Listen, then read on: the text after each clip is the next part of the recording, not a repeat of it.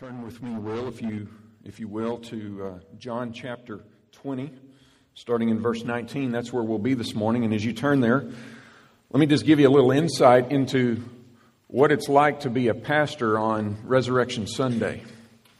The week or two before that is, at least for me, a really exhilarating week, an exciting week, because what in the world are we going to go to in the Bible? Where are we going to go to look at this most miraculous event, this most important event in all of Christianity, the resurrection? And I'm going to tell you that the choices are numerous. We could be in the Psalms. There are a number of Psalms that we could preach from this morning. We could be in the book of Acts. Obviously, we could be in the Gospels. We could be in Revelation. But I'm going to tell you this morning, we are going to talk about something that the entire Bible points to. Starting in Genesis 3:15, we have subtle pointers that point us to this very day. And so the whole of Scripture is pointing us to the resurrection of Christ. That is what all of our hope is based upon. That is what our faith is based upon. And you will find it in every nook and cranny of the Bible, a pointer to the reality of the resurrection. And so this morning, in all of these numerous choices, I feel like in my preparation for the last 2 weeks, the Lord has pointed us to John chapter 20. And we will be looking at the account of the resurrection as John gives it to us. And we will look very, very specifically at our dear Thomas and what he does with this startling truth that Jesus Christ has been raised from the dead. So we'll be in John chapter 20, starting in verse 19. And read with me, if you will. We'll read just the first part of the text for this morning's sermon through verse 24. And here's what John writes under inspiration from God Himself. On the evening of that day, the first day of the week, the doors being locked where the disciples were for fear of the Jews, Jesus came and stood among them and said to them, "Peace be with you." And when He had said this, He showed them His hands and His side. And then the disciples were glad when they saw the Lord. And Jesus said to them again, "Peace be with you. As the Father has sent me, even so I am sending you." And when He had said this, He breathed on them and said to them, "Receive the Holy Spirit. If you forgive the sins of anyone, they are forgiven. If you withhold forgiveness from anyone, it is withheld." And now verse 24. Now Thomas, one of the 12, called the twin, was not with them when Jesus came. We'll pause right there for a moment. There's a lot that we could look at in that passage, and perhaps we will, given the chance one day. But I just want us to look here at how John gives us an account of Jesus' resurrection, His appearance to the disciples out of nowhere, in the midst of them being locked up in a room for fear of the Jews. And His word is a message of peace. And He gives them evidence that He is the Christ who was crucified. And then John is inspired to give us a focus on the absence of Thomas. So John takes the lens of the camera and zooms in right here in verse 24 on Thomas. And that's the direction that we're going to go this morning in this sermon. And I want you to see what we learn about Thomas. But first, we need to understand Thomas prior to this evening that he's going to encounter the risen Christ. And we don't have a lot of details about Thomas and his life from the Bible and from the Gospels. In fact, Matthew, Mark, and Luke, they only cite Thomas's name when listing out the 12 disciples.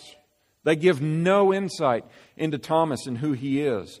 But the Apostle John does. For he was inspired in John 11:16 to tell us something very, very significant about Thomas. Something that I love about Thomas. Something that I want to be true for all of us as we try to be like Thomas in this. And so Thomas, being one of the 12, he's known as the twin. We don't know who his twin is. The twin's not cited in Scripture, but he's called the twin.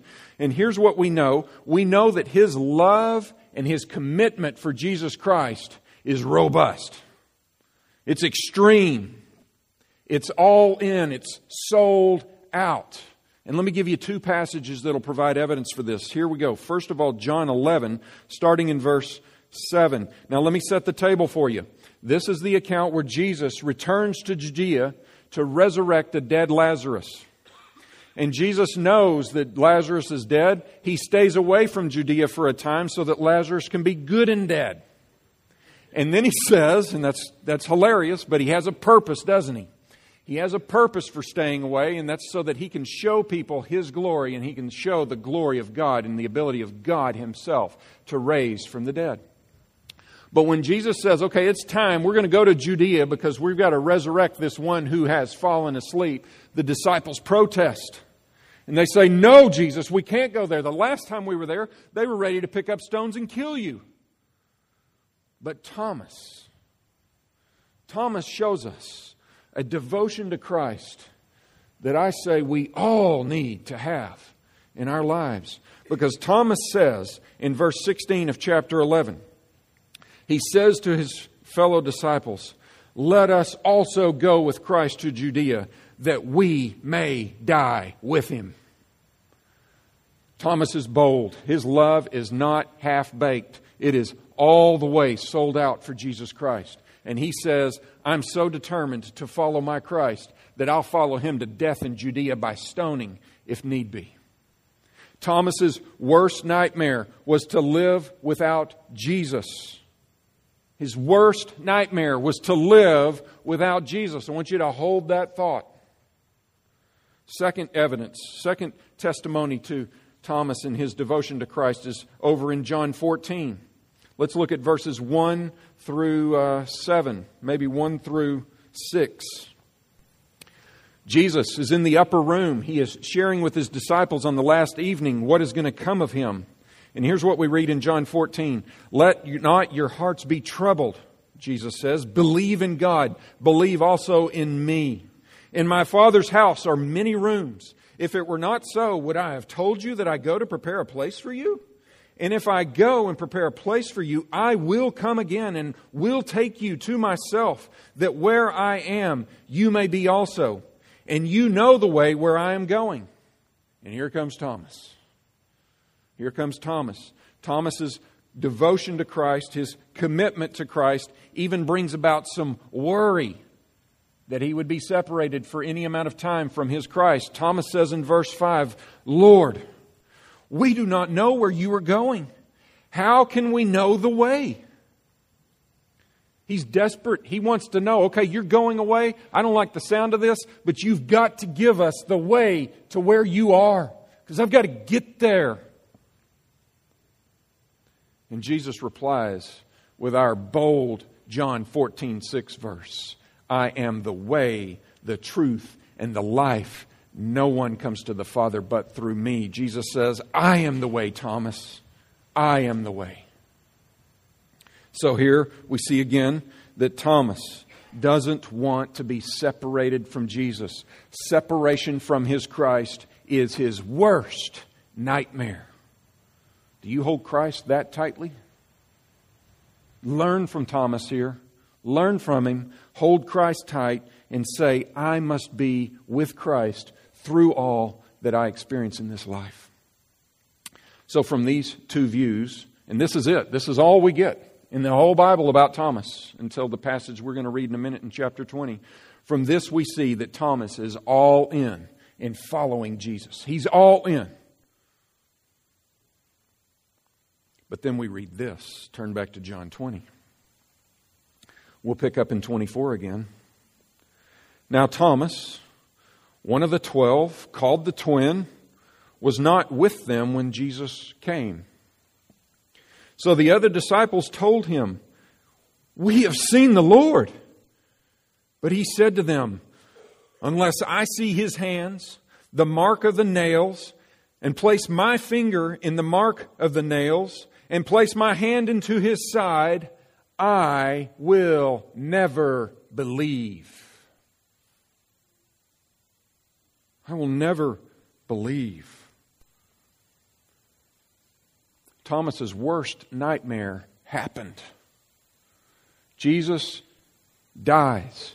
Jesus is removed from him. Thomas is no longer able to walk and talk and sit under the teaching of Jesus and view His miraculous healings and walking on water and creating loaves out of very few to feed thousands of people. All of that is gone. He has lost his Christ, or so it seems.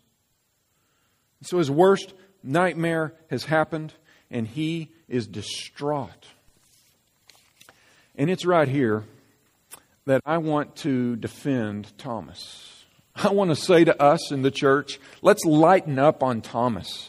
We know him as the doubter, right? We love to tell jokes about doubting Thomas.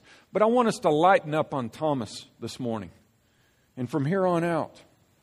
Because Thomas is distraught because he is not in the presence of Jesus Christ, the God-man. That's a good reaction. That's a good reaction to have. To be separated from Christ is to be in a very desperate strait. That is not a good place for anyone to be separated from Christ. And Thomas here feels the whole truth that in the moment he is separated from his Savior. Thomas was not alone in this. All the disciples are doubters. Thomas is not the doubting apostle. They all were. Jesus enters the room and has to show them the marks in his hand and the wound in his side. And then it says they believed. So they all doubted the resurrection. We have in the Scriptures here that they were huddled up in a room upstairs with the doors and windows shut for fear of the Jews. And this is on Sunday night, Resurrection Sunday. They doubted, just like Thomas. Lighten up on him. And I dare say, you and I would doubt as well. You and I might very well doubt as well. And on one hand, we can understand why Thomas doubted. We have the benefit of looking backwards into true history as we look at this precious Word of God. And we get to see back before this crucifixion and resurrection. We get to see afterwards, and we have Scripture that tells us what's to come. But these disciples that lived in that moment, man, they lived in extreme times. Times like have never been seen on the face of the earth before in the history of humanity. And here's what they saw. 7 days before this night, they saw their King Jesus, King of Israel, ride into Jerusalem on a donkey. And people proclaiming Him as King of Israel and hailing Him as the King who's going to save us. Now, we learned Wednesday night they were totally confused. They thought He was going to save them from Rome and Caesar, but the truth was He was going to save them from their sins. They had a supper with Jesus in an upper room on a dark Thursday night. They didn't understand totally what was going on. Jesus is saying, one of you is going to betray me. Judas leaves the room, and they don't understand what He went out into the dark of night to do. They don't understand. And then they witness Judas betraying Him with a kiss, and soldiers arresting Him, and Him being dragged off to trial. And then they witness, the cross of Christ, nailed to a tree. And do you understand that the Scriptures have told them, these Jewish disciples knew their Scriptures well, and they knew that the Bible said, "Cursed is a man who hangs on a tree." It was the worst, most humiliating, most shameful death anyone could ever experience. His body was beaten. His beard was torn out. His clothes yanked off and gambled for. He's dead. They watched Him give up His spirit. They watched Him say, "It is finished."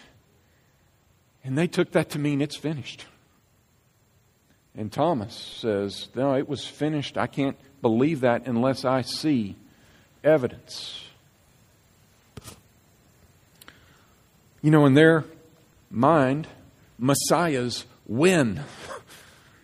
Jesus is the Messiah, the promised one, the Christ. And they win. God promised a Savior that would deliver them. And they saw what they thought was defeat on that cross. And so they doubted. And they mourned. And they huddled up in hiding in a dark room, not wanting to be discovered by the Jews who had Him killed. So on the one hand, I can understand the doubt. But on the other hand, I can't.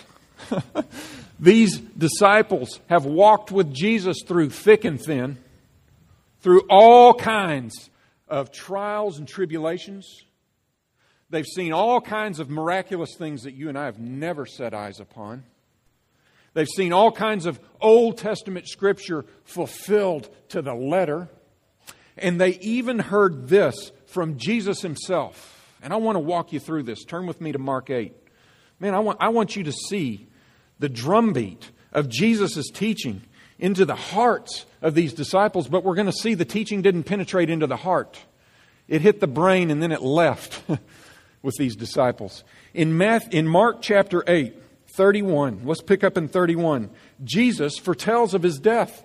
He tells His disciples, hey, I'm going to a place and it's going to be ugly and some things have got to happen. And here's exactly how He puts it. They went on from there and passed through Galilee. And He did not want anyone to know, for He was teaching His disciples, saying to them, here it is, the Son of Man is going to be delivered into the hands of men, and they will kill Him. And when He is killed, after 3 days, He will rise. Jesus is saying this to His disciples, to Thomas. Verse 32, but they did not understand the saying, and they were afraid to ask. You know what? I just read 9:31. I apologize. But we're good. We don't have to read that now. Look over in 8:31. Okay? Rewind for a minute. In 31 of verse 8, and He began to teach them that the Son of Man must suffer many things and be rejected by the elders and the chief priests and the scribes and be killed and after 3 days rise again. And look at verse 32. Mark says, and He said this plainly. Jesus foretells His death the first time, and He is very plain. This is not tricky. There's not a formula here to be figured out. Plainly, the Son of Man must be delivered up and die, and after 3 days, the Son of Man must rise again. Thomas and the apostles, the disciples, they heard this. But we're going to see evidence that it didn't penetrate into their heart. And I urge you this morning, do not hear the Word of God preached and let it go right here and out here. I want it to stay in your mind, and then you need to pray it down into your heart. I'm trying to use some language here to show you. This has got to penetrate into your very being. So I've prayed for you all week. Don't hear these words and say, okay, that was good, now let's move on. Internalize these words. Ingest them into your heart. These disciples didn't.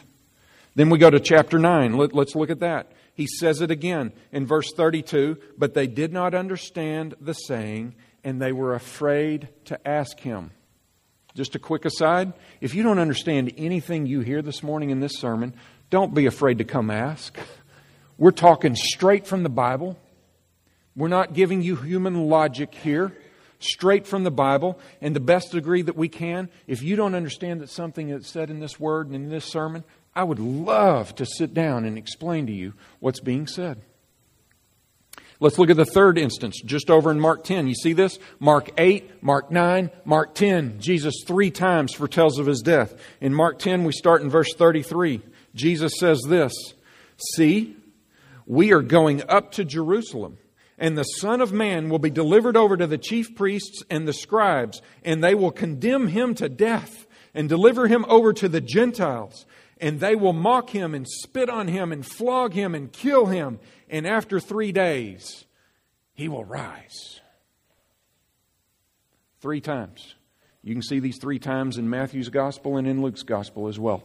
3 times. Jesus is plain. I'm going to go be crucified.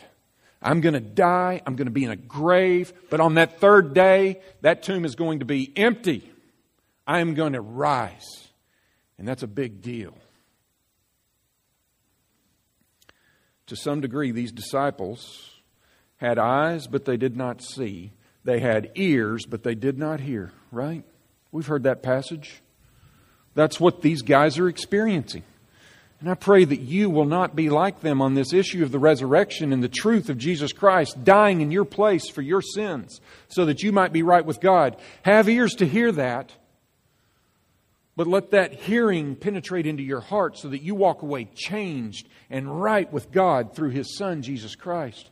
Have eyes to see this empty tomb, to see it right here in the Scriptures, and let those eyes drive that truth of what you're seeing into your heart so that you're changed and you're called a follower of Christ. You need Him for now and for all of eternity. You know, here it's where we begin to see the importance of the Holy Spirit. I'm not going to camp out on this, but if you remember back in John, Jesus breathed the Holy Spirit on them. And when He breathed the Holy Spirit on them, He said, "Receive the Holy Spirit." And man, that's a unique passage of Scripture I'd love to spend some time on. Maybe we will get to do that in the near future. But these disciples do not have the Holy Spirit. That's why they have eyes but they don't see and ears but they don't hear. They need to be supernaturally changed inside their heart to receive the truth of the gospel of Jesus Christ. You do too. I do too. The Holy Spirit is key, and Jesus is giving a precursor to the Holy Spirit here. And in Acts chapter 1, we'll see where He gives fully the Holy Spirit to these disciples so that they can boldly speak on His behalf and serve on His behalf. So we have here some doubting disciples, and yes, a doubting Thomas. And I want you to understand why the doubt is there. I want to explain to you right here and now the importance of the resurrection. Because these disciples understood that this dead Jesus was not a good thing. This was the ultimate worst thing that could possibly exist in all of history, is a dead Jesus. And so this morning I read, right after our time of offering, I read for you from 1 Corinthians chapter 15. It is a huge, massive section of Scripture that speaks to what we celebrate on this day. And Paul put it like this. I'm going to summarize. I'm not going to read everything that I read, but we need to understand that the resurrection of our crucified Christ is the ultimate aspect of Christianity. It's the ultimate truth. It is the bedrock of Christianity. Because if we have a dead Jesus and not a resurrected Jesus, we don't have Christianity. And we are meeting here in vain. Listen to Paul tell us this. Paul says, "For I delivered to you as of first importance what I also received, that Christ died for our sins in accordance with the Scriptures, that He was buried, and that He was raised on the third day in accordance with the Scriptures." That sounds exactly like what Jesus said in Mark 8, 9, and 10, right? Sounds exactly like what He said. And then Paul tells us that He appeared to Cephas, that's Peter, and He appeared to the 12, and then He appeared to more than 500 brothers at one time, many of whom are still alive at the time of this writing, though some have fallen asleep, he says. And then He appeared to James and to all the apostles. And then He says this. So He states the truth that Jesus told His disciples was coming. He's stating it now in retrospect, looking back and saying, it happened, Corinthian church. And then He says this. Now, if Christ is proclaimed as raised from the dead, how can some of you say there is no resurrection from the dead? For if the dead are not raised, not even Christ has been raised. And here comes trouble, if that's true. And if Christ has not been raised, Paul says, your faith is futile and you are still in your sins. Jesus died on a cross for our sins. God said, if you sin, the wages of sin is death. Jesus never sinned. He dies on a cross and He pays for our sins. And if we believe in Him dying on a cross in our place, we are forgiven for our sins because God has met the death penalty that He proclaimed on man for sin through Christ. He is a substitute. He hung on the cross instead of you, instead of me. And so He's paid the penalty for sins. But if He's dead, we're in trouble because the wages of sin is death.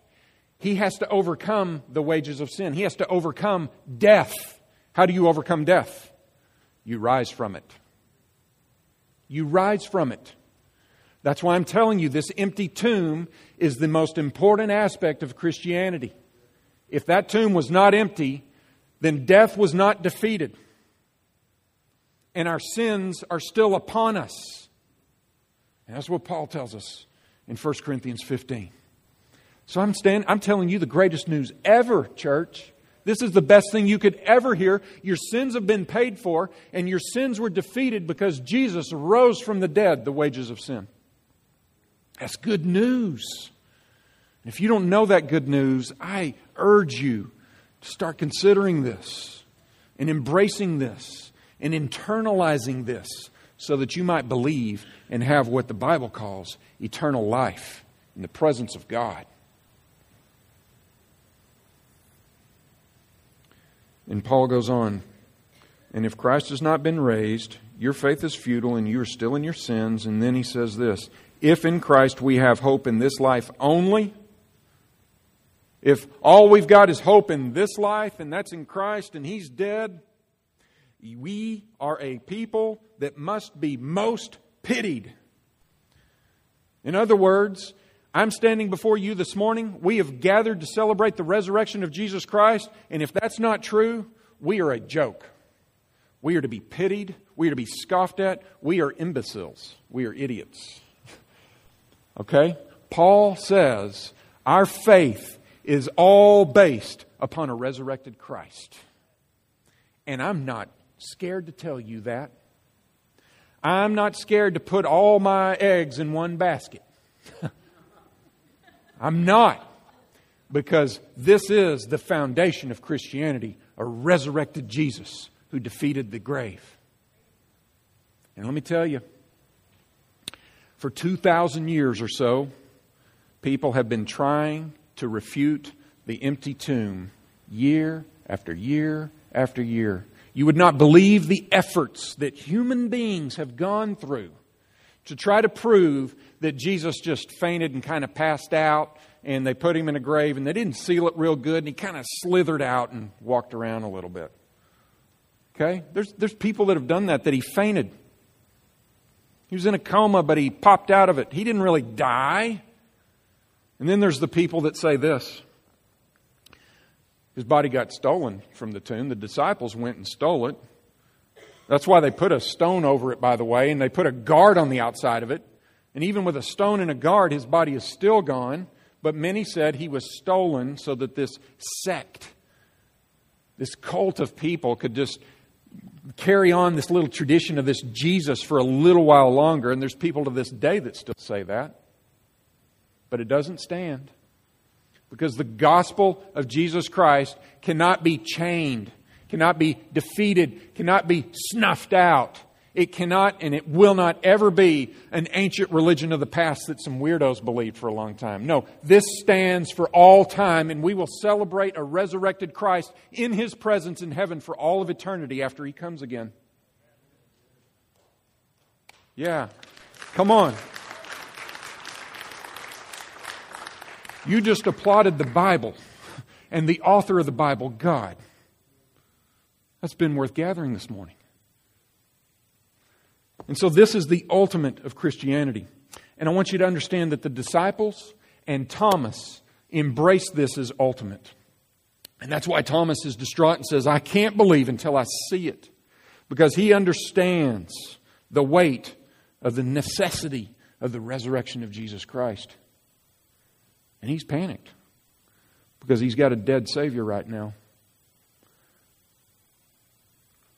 So he feels like no one else, like everyone else at that moment, he feels like maybe I'm one of these that should be most pitied. He's feeling in this moment, you know what, maybe my faith and my belief was in vain. And maybe all that I've done in walking the countryside for 3.5 years with Jesus was all in vain, and I should be pitied, and this was just meaninglessness, and I missed it. I must have missed it. And that's not the case. That's not the case at all. Because now we go to verse 26 of John 20, and I just want you to take a look at our Christ. I want you to see Jesus in these verses because it's incredible. Jesus, 8 days later, it tells us in verse 28. So this is Sunday. This is a week from today. This is next Sunday night. 8 days later, His disciples were inside again, and Thomas was with them this time. Going to have something different happen here, aren't we? Although the doors were locked, Jesus came and stood among them and said, peace be with you. Then he says to Thomas, put your finger here and see my hands. And put out your hand and place it in my side.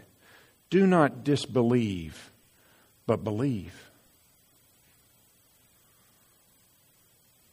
Man,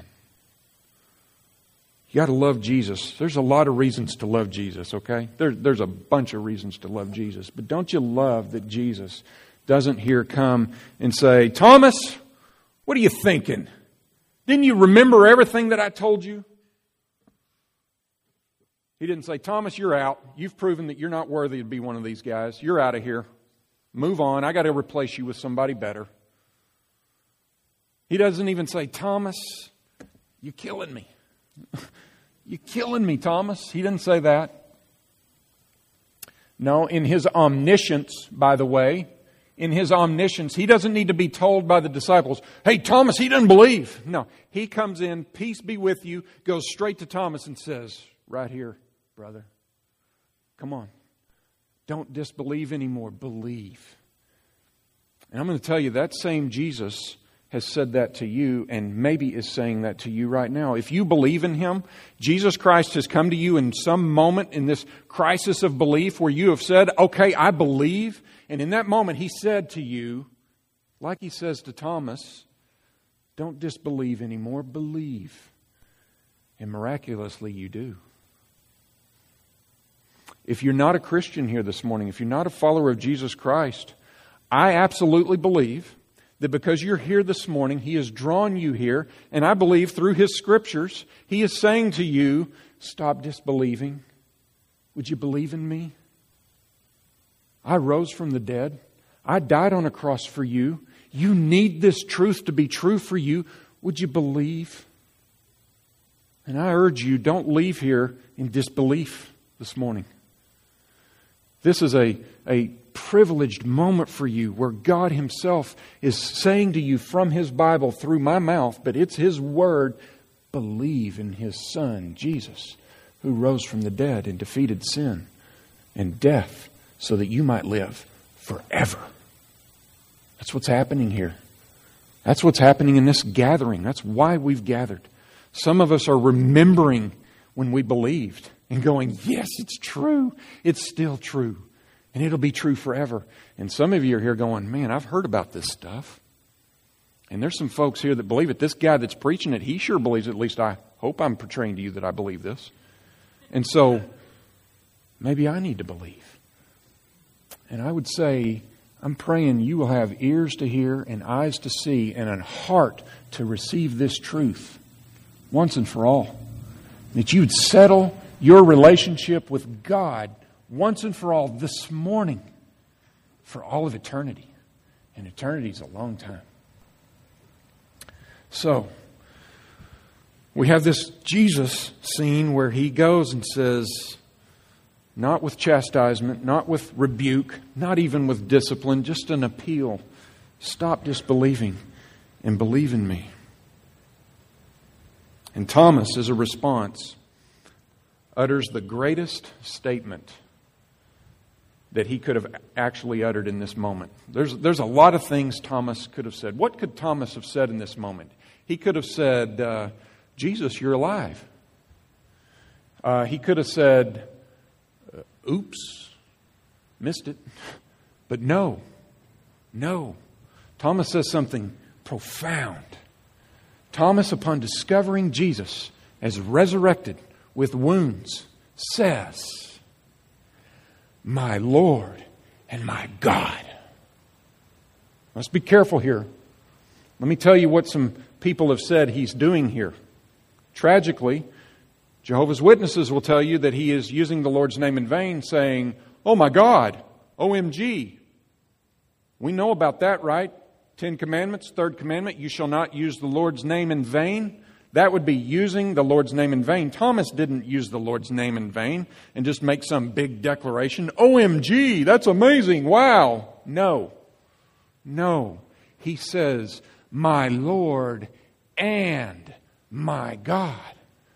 That and is a big word in that phrase. Because he could have said, my Lord or my God. No, he says, my Lord and my God. Nobody uses the Lord's name in vain like that. Nobody uses that and there. So let's look at these words carefully. The first word in his phrase is my. Thomas says, this is personal. This is personal. I'm witnessing the resurrected Christ, and this has massive meaning for me. He didn't say, our Lord and our God. And Jesus taught us to pray, our Father in heaven. No, he says, my Lord, my God, you are mine. This is very personal. And if you're a believer here this morning, at some point and in some way in your life, when you professed Christ as Lord, you said, my. And He is yours to be had. And then He says, Lord. That's not some throwaway word. Jesus is Lord. He says, you are my Lord. You are my Master. I am under you. He doesn't merely say, my friend. He doesn't say, my co-pilot. You know, we see these bumper stickers, Jesus is my co-pilot. No, He's not. He must be your Lord. And Thomas says, you're my Lord. And you're my God. So, Lord is one thing. I'm under your leadership. You direct my life. I'm going to obey you. I'm going to follow you wherever I must go to follow you. But then he says, my God. And for a Jew in the first century to call a man God was dangerous territory. That's what got Jesus crucified. But he here attributes to Jesus Christ full deity.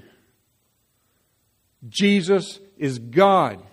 Where's my third and fourth graders that I taught this morning in Sunday school? We talked about this, right? Jesus is God. And only God can rise from the dead. So Thomas says the most ultimate pronouncement. This is the pinnacle of the book of John. I dare say this is the pinnacle of the Bible. For a human being to say to Jesus, my Lord and my God, is the ultimate thing any one of us could ever utter out of our mouth. Do you understand this? And these words, in one form or another, for centuries after this, through millions of mouths, millions upon millions of mouths, people have said basically, when they've discovered Jesus Christ and believed in Him, my Lord and my God. And until He comes again, many will still pronounce this and become one of His followers. And until He comes again, we must urge people to say to Jesus, my Lord and my God. I'm going to tell you what happened here. Jesus took Thomas, a doubting pessimist, and transformed him into a bold evangelist. My Lord and my God is a proclamation of the gospel, and it is an evangelistic utterance. And if you've embraced Jesus Christ as your Lord and your God, you must proclaim that yes to Him, but you must proclaim that yes to all that you come in contact with. Because the world is full of doubters. The world is full of skeptics. But if we, by proclaiming the truth from the Bible, present to them a resurrected Jesus Christ, that is what God will use and the Holy Spirit will use to convert a heart from a doubting pessimist to a bold, embracing evangelist. My Lord and my God. May everyone in this room at some point in their life utter those words before Jesus Christ comes again or before you die. May everyone utter those words in this room that'll hear this sermon.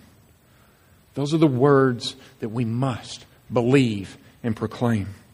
That's Romans 10:9, right? If you profess with your mouth that Jesus is Lord, and if you believe in your heart that God raised Him from the dead, what does it say? You will be saved. That's what we need. This is Romans 10:9 happening in John 20. Don't you love Scripture? We interpret Scripture with Scripture. Thomas, no doubt, has recalled everything that Jesus has said up to this point. This, my Lord and my God, is an informed statement He doesn't say it out of the blue. He is now, I think, recalling many things that he's heard from Jesus through the days of teaching. He's heard Jesus say, "For whatever the Father does, that the Son does likewise." Oh yeah. He's going, yeah, you're God. "That all may honor the Son just as they honor the Father. Whoever does not honor the Son does not honor the Father who sent Him." This deity of Christ language. "For as the Father raises the dead and gives them life, so also the Son gives life to all whom He will." And on and on and on. I've got them listed here. I'm not going to read every one of them, but Thomas is recalling the words of Christ, and he's going, I connect that with what I'm seeing here. My Lord and my God. That's what's happening. So I urge you, read the Bible, see the evidence from Scriptures, pray for the testimony of the Holy Spirit and the work of the Holy Spirit in your life, and I pray that you will utter, my Lord and my God. Then we look at verse 28. We're close here. After this, John writes, "Thomas answered him, 'My Lord and my God.' And Jesus said to him, 'Have you believed because you have seen me? Blessed are those who have not seen me and yet have believed.'" Be careful with that sentence. Be careful. That gets abused. That's not to be interpreted that you believe me, Thomas, because you've seen. Well, those that don't see me and believe are better. No. That's not what's going on here. There's not a better belief in Jesus. He's pronouncing a blessing, and let me tell you what. He's pronouncing a blessing on you and me. On you and me. I think Jesus here is glanced into the future, and He is saying, blessed are those who believe without seeing me. We have not seen the resurrected Christ, right? Anybody? Careful. That's a scary question for a preacher to ask in a sermon, man. No, you haven't. No, you haven't. He's seated at the right hand of God right now making intercession for us, and He will come back one day, and oh, when He comes back, we won't miss Him. White horse, myriads of soldiers with Him. We're not going to miss that one. Donkey on triumphal entry, white horse on second coming. Okay? When He comes again, no mistakes. Okay? We have not seen the resurrected Christ. We have not seen this with our eyes of physical eyes. We see them through the eyes of faith. And Jesus says here, you've seen me, Thomas, with your physical eyes, and great, but how blessed are those that will see me and believe without seeing physically. He's talking about us. This is like Jesus in John 17:20 when He prays in the upper room, or actually I think He's outside of the upper room with the disciples. He says, Father, I pray not only for these, but also for those who will believe in me through their words. He's praying for His apostles, John, Matthew, Thomas. I'm praying for those who will believe in me through their words, because He was inspiring John to write the Gospel of John. We today in 2014 read the Gospel of John and we believe in a resurrected Christ. We're blessed because we see through faith. Because we, when we believe, are given the Holy Spirit that allows us to see things that we can't see without the Holy Spirit. And so Jesus here is saying, you and I, and millions upon cajillions of people. Revelation says there will be myriads in heaven and thousands of thousands. I don't know how many myriads are, but it's more than thousands. And it's many myriads. Many have seen without seeing. Peter wrote this. 1 Peter 1, 8 and 9. Though you have not seen Him, you love Him. Though you do not now see Him, you believe in Him and rejoice with joy that is inexpressible and filled with glory, attaining the outcome of your faith, the salvation of your souls. So Peter's writing around 60 AD to persecuted Christians and saying, you didn't see the resurrected Christ, but you love Him.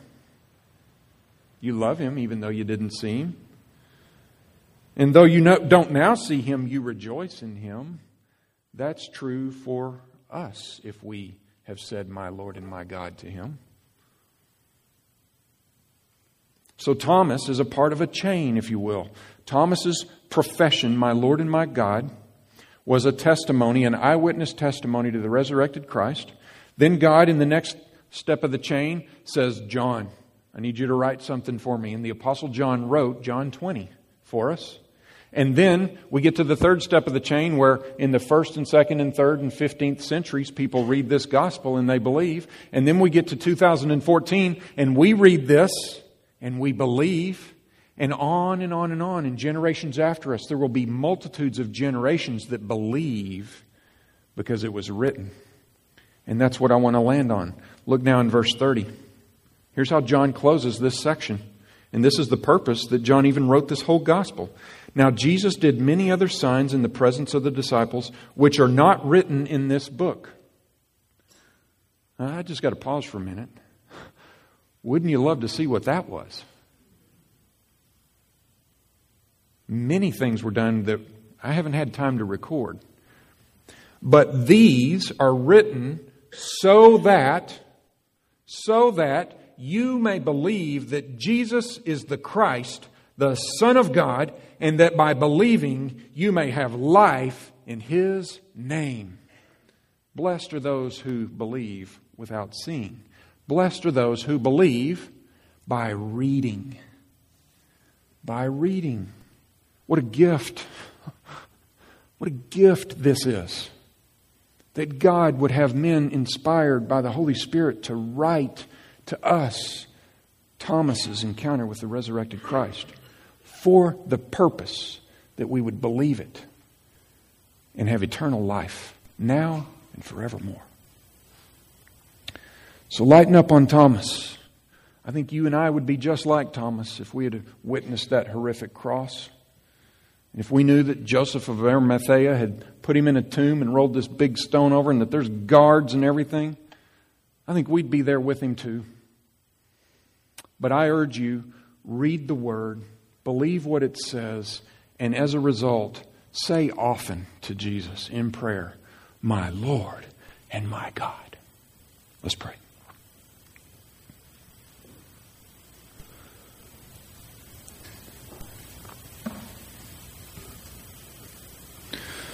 Father, we worship you this morning, and we revel in the truth that the tomb was empty. You are so gracious to us, Father, to send your only Son, your one-of-a-kind Son, to die in our place, to be buried so that it was proven He was good and dead, and to rise Him on that third day so that death is defeated and we can have eternal life. That's what it means, Father, to have eternal life. Jesus defeated death, and so we, through belief, can live forever and never be subject to death. Father, we thank you that you have inspired John to write this so that we, in 2014, can read this true historical event. And I pray that through reading it and embracing it, we would believe it.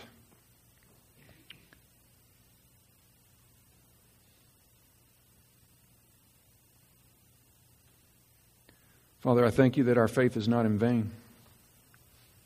I thank you that my preaching is not in vain. That as your truth is proclaimed faithfully from the Bible, you are glorified and lives and hearts are changed. Father, help us to be bold to go forth and tell this truth so that your kingdom will grow. And I pray this for your glory and in the name of our Christ who rose from the dead. Amen. Here's one takeaway this morning. Do you see how Jesus used flawed people to build His kingdom? Thomas is not a superhero disciple who boldly will go where no man has gone before. He is a doubter. He is a pessimist. He is struggling to believe. And Christ goes to him gently and lovingly and graciously and says, "Believe, don't disbelieve, believe." Thomas is not the model disciple. None of them are. On that morning of the third day, the resurrection day that Jesus had told them about 3 times in advance, they should have been girding up their loins and getting ready to celebrate. They should have been saying, I can't wait to go see Him. Where is He? Let's go find Him. But instead they're huddled up in an upper room, hiding out from the Jews. And yet look at what God did with these 11 at that point disciples were. He blessed them like He blesses us with the Holy Spirit, and He sent them out to go build the kingdom and to proclaim the gospel of Jesus Christ. And that's what He does with you and me. And some of you this morning might say, man, I am so far gone, there is no way I can be useful to Jesus Christ like Thomas was. I've done far more than Thomas. Well, go check out Paul. Go read Acts chapter 7 and see the story of Paul and Saul. God uses flawed people to do miraculous things. And the miraculous thing that He uses us to do is just simple. Proclaim the gospel of Jesus Christ, dead, buried, resurrected, coming again. And through those words, He will build His kingdom. And through those words, many will say, my Lord and my God. And that's what it takes to get into the kingdom of heaven. And so it's not too late for you to get serious with the Lord. It wasn't too late for Thomas. It's not too late for you. It's not too late for me. 15 years ago, I'd have never told you I'd be standing here doing this. I was a businessman. Now I'm a proclaimer of the gospel. You need what the resurrection of Christ offers. You need forgiveness of sins. You need victory over death. You need eternal life. If you don't have that, you'll know it. Would you come down and talk to me? Would you, if not today, call me this week? And let's set some time. I want to tell you this story through and through so that you will utter the words, my Lord and my God.